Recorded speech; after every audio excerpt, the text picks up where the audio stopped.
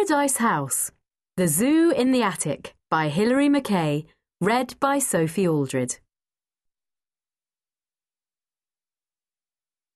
Chapter 1. At school, they were known as the angels from Paradise House. People said, "Grown wings yet?" and "Show us your halo." But the children, Danny, Nathan and Anna, did not care. They liked living in Paradise House, and they were never in any real danger of being mistaken for anything heavenly. Paradise House was a large, square, red brick building, more than 100 years old. It was in London, not quite in the middle, but "nearer to the middle than the edges," said Nathan, when his father, who was a bus driver, brought home a map of the city to show the children exactly where they lived. "Handy for the zoo," added Danny O'Brien, looking affectionately at the patch of green that was Regent's Park. Danny was well known for his love of animals, and the zoo was his favourite place in the world. Once, Paradise House had been the home of a rich family. It had a basement, rather dark and gloomy, where the servants had worked, a ground floor, extremely posh, where the family had lived, a first floor, still very posh, where the family had slept, and a second floor, not at all posh, where the children had their nursery and where the servants had slept when they were not working. Across the top of the whole of the house was an enormous attic. Since those good old days, if you were family, or bad old days, if you were servants, everything had changed. The house had been divided up into flats, each with 2, 3 or 4 rooms, and all sorts of people lived in them. The bright, elaborate rooms downstairs had grown much plainer, and the plain rooms at the top of the house had become slightly brighter. Only the attic was unchanged. The attic was, and always had been, full of spiders. Danny O'Brien and his mother had a flat right at the top, under the attic. They lived where the children would have lived in the past. Danny's bedroom still had the bars at the window that showed it had once been a nursery. Danny was fond of the bars. They reminded him of the zoo. Anna Lee and her parents lived underneath Danny and his mother. Her family were Chinese, and Nathan Amadi's family, who lived in the flat below Anna's, had come to London years before from Nigeria, in Africa. Although both families had lived in England for a long time, it did not stop the children from hoping that one day some relations of Nathan's or Anna's would arrive suddenly at Paradise House and invite them all back home for the school holidays.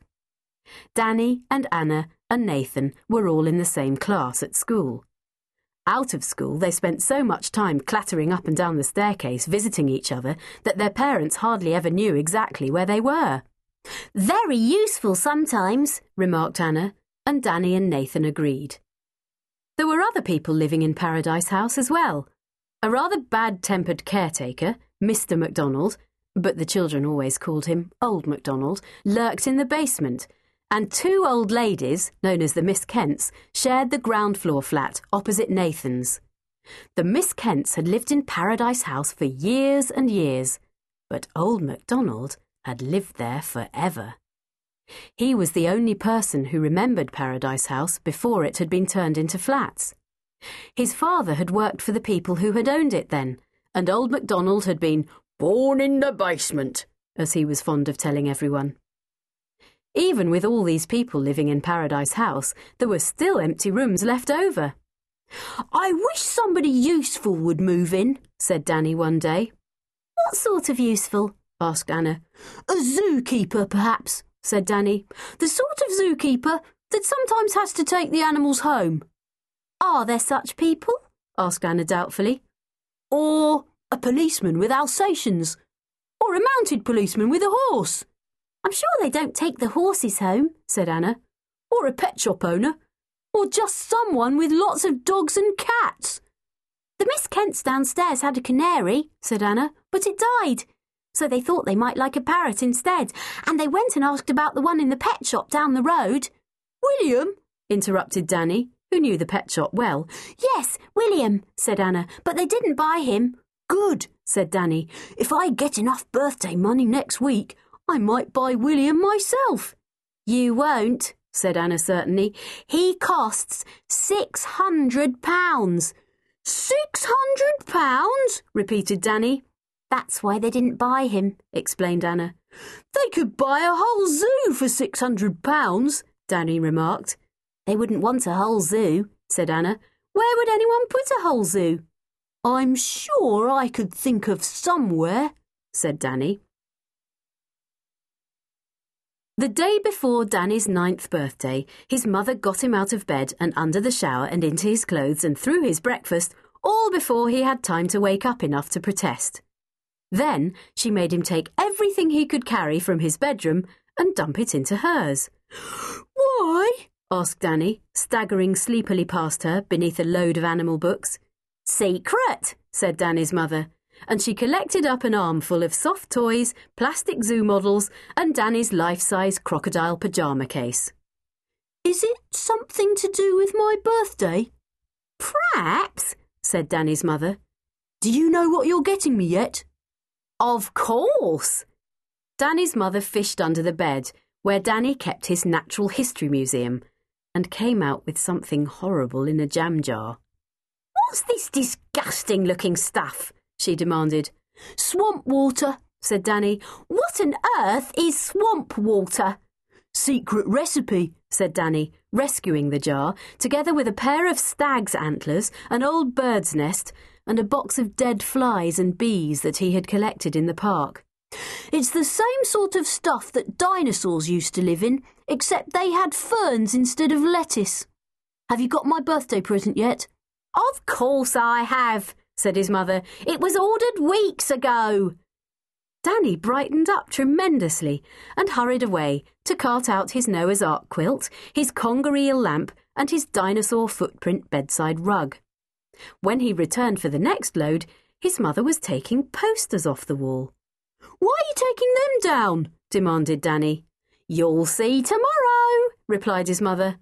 "I wish I knew what you were getting me," said Danny, and he made the same remark about 40 times during the next half hour until his mother finally lost her temper.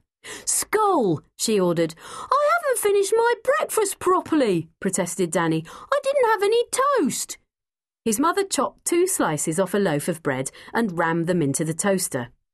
While she waited for them to toast, Danny passed the time by saying, "I wonder what you've got me. I wonder what you've got me," very quietly to himself and over again. "Danny," said his mother warningly. "I only wondered," said Danny, "in case I ought to get ready for it.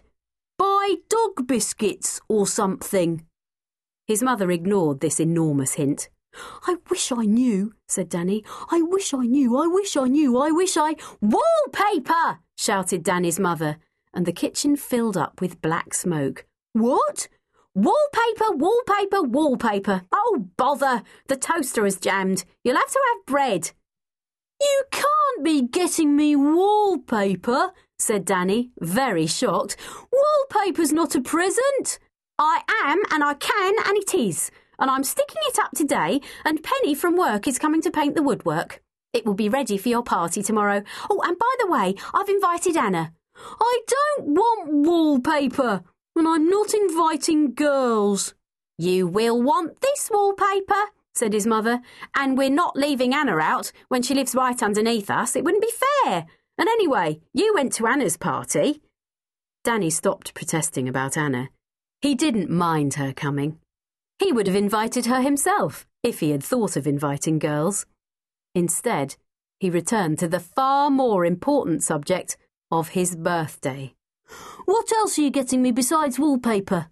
"Nothing," said Danny's mother. "Is it a joke?" "Nope." "What about what I asked for?" "Danny," said his mother, "you are being rude and ridiculous and annoying." "It can't be wallpaper," Danny protested. "You couldn't be so horrible." "Oh, couldn't I?" replied his mother. "You are wrong. School." And she kissed him by force and bundled him out of the door. It was so late when Danny finally arrived at school that there was no one about to listen to his amazingly awful bad news. Everyone was in assembly.